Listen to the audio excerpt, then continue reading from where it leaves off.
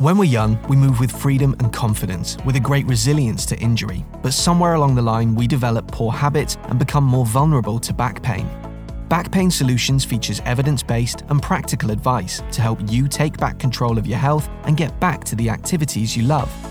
This is your guide to better back health through movement. So join us as we demystify some of the commonly held beliefs about back pain and build your confidence to a stronger back the smart way. Okay, welcome back to the Back Pain Solutions podcast with me, Ben James, and my co-host, Jacob Stein. Morning, Jacob. Good morning, Ben. So today we're talking, is movement, or is it all movement, equal? That's the question for today's podcast. But before we start, as always, head over to the website, www.smartstrong.co.uk. Take advantage of our free ebook. Start to get a good sense of the exercises, the movements, the things you need to do to start taking back control of your back health in the next 7 days. Really helpful advice and video content as well to support you on your journey to better back health and getting you back to the activities you love, which is the aim of the podcast and the work that we do. So, Jacob, is all movement equal? Where's this question come from? Because I know it's a question that you were asking and we were discussing the other day, and we thought it would make for an interesting show. Well, yeah, just to add to the question, Ben, like we have discussed, why do some people get injured and others not when they perform the same movement or the same amount of that movement, and Yes. whether it's in the garden or in the gym or maybe doing their hobbies. And I think the main thing that we have to discuss here today is the fact that everybody's individual and some need more, some need less. And I hope we can dive a little bit deeper into that. Yeah, and I think that there's a point there that you make that people we often follow people, don't we? So if someone's doing something, we kind of look at that and say, well, okay, that's working for them, let me do that. And back pain's no different. If someone's suffering back pain and they speak to someone who also suffered back pain and they did a certain thing, then naturally, if they're not having any success with their strategies currently or previously, then they're likely to try and follow the advice from somebody else that has had success. But actually, is that a problem? And is that going to cause you more issues? Well, potentially, I guess the answer is yes. So I think it's an interesting topic, particularly when we're talking about kind of daily activities and those kind of things that people are doing repetitively. These things that people probably think are quite subtle, but ultimately have a big impact on back health for many people. Yeah, exactly. And there's numerous factors that we can discuss if we want to really go into depth. And that's, a couple, to mention a couple, it would be, like we just said, everybody's individual. Some people will tolerate more of a flexion-based program when it comes to exercise or movement.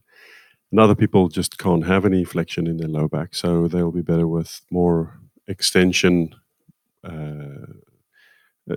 type movements or holding their spine in a sort of slightly extended posture. But ultimately, it comes, what we want to discuss today, it comes back to quality of movement. And when we discuss quality of movement, we want to try and grade movement to either be good or bad. I don't like to use these terms, but we can break down movement into movement that is safe and that is not safe. And when we think of safe, we want to think of actually isolating the movement and giving the movement to the joints that are supposed to perform the movement, and make sure that we limit unwanted movement in areas that we don't want to move at. Yeah, and if for someone listening that hasn't listened before, there's a lot of things that people are doing every day, daily activities, exercises, work, etc., etc. Where do you start with that? As an individual, where do you start with, well, what's safe, what's not safe? Yeah, I mean, if we just take, for example, a low back injury, and we go out with the point that most people are flexionally intolerant, which means bending forward would be a problem for them. We would like to limit flexion. So simple things like standing up from a chair. Are you flexing through your low back? If you're sitting in a chair, are you pushing your bum back and sitting nice upright, or are you sitting more forward and actually slouching? So, those are static postures, but just standing up from a chair, actually flexing through the low back, that would be a problem if you're flexion intolerant. Sure. Yeah. And actually, it's taken that advice to the extreme.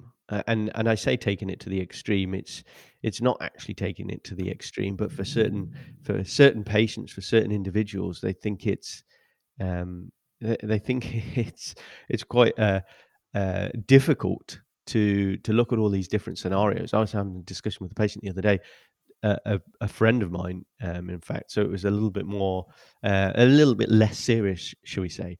But sitting on the toilet, he's a guy.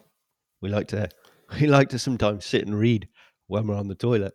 But he was talking about how he slouch in that position, and that is a serious problem if you've got a flexion intolerant back, which he has, and then he's going and sitting in that position slouched, then that's causing him issues, like it is when he's sitting on a chair, sitting on a sofa. Whenever you're sitting during the day, that posture becomes relevant if you're flexion intolerant, and it's kind of looking at all those different scenarios through the day and making that diary of when things could be problematic for you, because it is that repetition that keeps these individuals often in a bad place. Exactly. And, just to add to that, I have a patient, or I had a patient a little while ago, and we did everything. We went through the exercises, we worked with his nutrition, and I think I slipped up there. Obviously, I have to give myself some of the blame as well. But then he mentioned at some point that he was gaming a lot, and that meant sitting. Okay. And I asked him, well, how do you sit? And he showed me. He sat with his elbows on his knees in a very flexed forward posture for Yeah. hours. And that was just keeping him from recovering. And when we changed that, Yeah. quite quickly we saw a change. But And that just shows the importance of the questioning, doesn't it, during examination and initial history taking? Because yeah, sometimes we don't, or patients certainly don't see the significance and the relevance of things like that, because he might explain a story, and I don't know the background of the patient, but of work, and it's quite manual and everything else, but actually, if that manual work for somebody is changing their posture throughout the day, and they keep a relatively healthy neutral spine, that might be pretty good for them compared to someone that's just sat at a desk all day. But if that person is then going home and spending hours gaming in that position, then that's a problem. But they might not see it as that issue. And I think that's a key take home for people, is it's to really think and tune in to what you're doing on a daily basis that is aggravating that problem. I know we've mentioned this before, but it's so important to try and identify those triggers. that's it. And another point that I want to make is I quite often have patients on the older side, and they do gardening, or they have hobbies, or maybe they're, the guy would do some work at home, and he'd hurt his back, go to the GP, go to the doctor, and the doctor would just, would say to him generally, you got to keep moving, keep doing it. But, Yes. when it gets a little bit better, take it easy. When it gets a little bit better, keep moving, keep doing what you're doing, as if there's this need to keep moving because they're getting old. Just don't stop moving, and that's quite often the wrong advice. Yeah, it's kind of, it's good advice, but it's bad advice in the sense that, yes, we want people to keep moving, because we know that bed rest can certainly have a deleterious effect on back health and general health. Obviously, a sedentary lifestyle and a lack of movement is a bad thing. So great that we're encouraging people to move, but if we're just encouraging people to continue doing the things they were doing before and just get back to it, as it were, because you know that's the kind of active approach that the society wants to recommend. Uh, but again, back to the point previously made, if getting back to movement means repeating something that is an aggravating factor, then that's a problem. So it's kind of that sweeping generalization, like you say, of just move, that could be a problem, even though ironically we don't want people to just not move. So there's the challenge. Exactly, and quite a lot of old people are quite vulnerable. So I feel that we can make a little bit of effort to get them to move better, improve the quality of movement, and so we will ensure for a big part that they are not going to get injured or fall back to having pain. Yeah, absolutely. Yeah, absolutely. So, on that note, then we want people to keep moving. We're saying not all movement is the same. It's not all equal. So, largely, could we make the recommendation that as long as you keep that back in neutral, then you're going to find it very difficult to injure or damage or aggravate that back to a large extent, and therefore that's kind of the foundation for then trying to keep moving. Would that be a good place to start, do you think, as advice? Absolutely, absolutely, and that's absolutely. I agree with that, and that's something I want to discuss. When we look at our environment, that's something we can change. So we can optimize our environment if we would work in the garden, for example, and we have to do a lot of work on the ground. So we want to pick some weeds or plant some seeds. Then it's all about how you go to the ground, how you perform the movement that you have to in order, well, the awkward movements. And so optimize your environment by getting a little stool outside. So you can, if you're struggling just to do a lunge, keeping your back upright and in neutral, use the support of a stool. So put one hand on a stool and then lunge down with that, so you have an extra bit of support. The same way, use this to get up, or go onto your knees and onto your hand. So you have this extra leg, which is your arm, to rest on when you pick weeds or you work on the ground. So you don't actually just rest on your knees and hang on your back. So I think that's a big key for a lot of people. Optimize your environments. Similarly, with if you have a physical job, make sure you're able to lunge, squat, and if the weight is too much, then ask for help. Don't put your back in an awkward movement where you're really running the risk. I think, like you said in the beginning, it's all about the awareness. If you know that it's there, prepare yourself for it, so that you don't run the risk of actually putting your back out. Yeah, and I think I think that's a great kind of take-home message is optimize your environment, because again, back to how we introduced the show, and that kind of complacency or just feeling that certain things shouldn't be a problem, or I'm just sitting down playing on the computer. All these things could be a problem for you as the individual, and it's reflecting on those things and setting yourself up for success. It's understanding, like we say, what neutral spine is, because that forms a great foundation for better back health, and you'll find that information in the ebook that we talked about at the beginning of the show. But that provides a platform to avoid pain triggers and to make your back healthier. So how can I keep in that position throughout the day?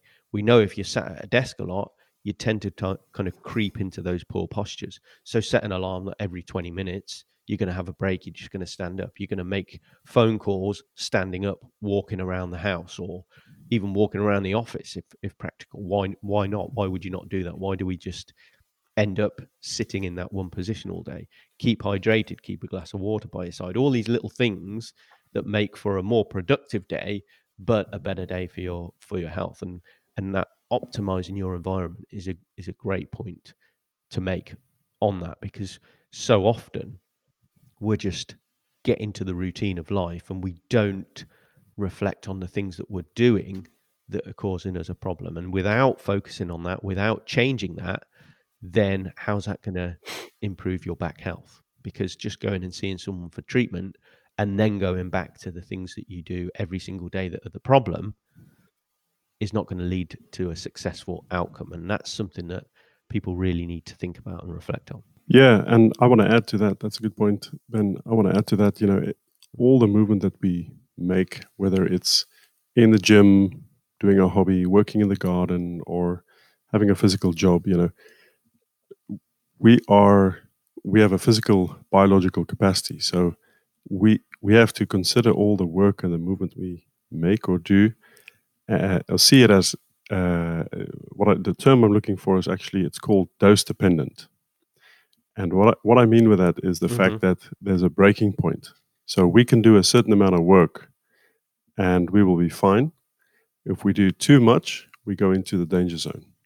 So whether that's a repetitive strain injury or whether that's making big movements but lifting heavy things, at a certain point it's just too much. So figuring out and knowing what dose you can handle is also very important. Yeah, and that's where an active and collaborative approach is so important, because you as the back sufferer need to provide that feedback and input, because only you know.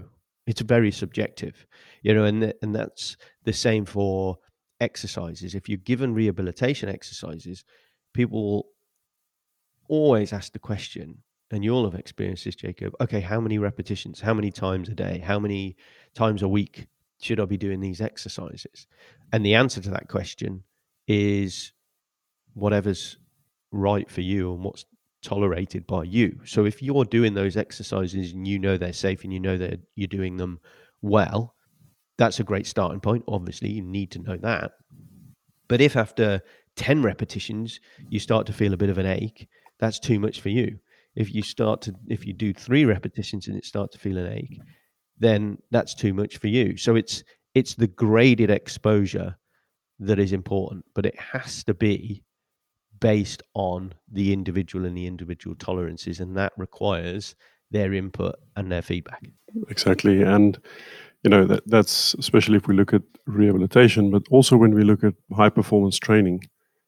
If we do too many reps, we lose the neurological drive to perform the exercise or the movement at a high quality.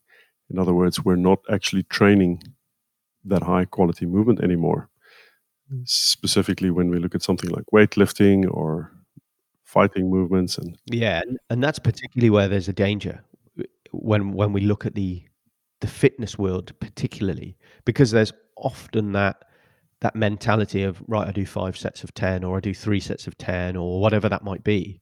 So for somebody that's in a gym setting that isn't quite at that level of that person they're watching on YouTube or the athlete that they follow, and they try and repeat the same training regime, and like you say, they lose that neural drive, then that's where the injury risks come. So that's where, again, it's about graded tolerance and being sensible about our approach, particularly when we extend this to the kind of athletic setting, because otherwise you're just increasing your risk of injury needlessly. Because in time, yes, you could maybe repeat that same training regime, but you've got to start where's right for you.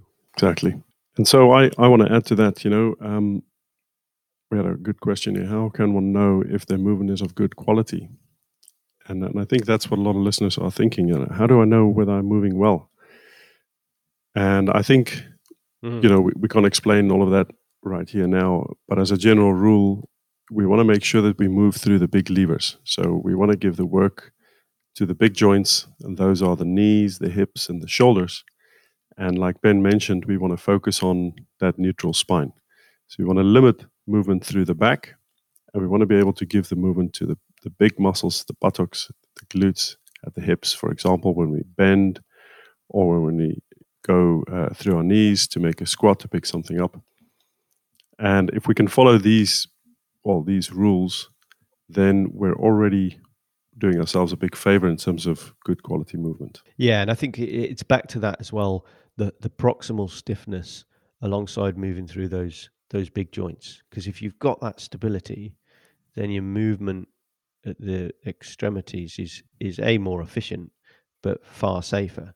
And I always think back, Jacob, to the example that you provided from the tennis world. If you look at the likes of, a Roger Federer compared to your Rafa Nadal, when you explained that, and it was it resonated with me so much that proximal stiffness and that movement is so fantastic from Roger Federer.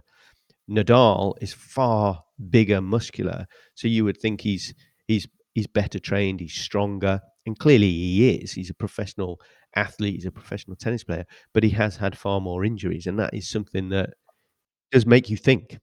It does really make you think. It's not all about building power at in these shoulders and in the chest, which is what a lot of people from again going to the gym setting look to do from an aesthetic point of view.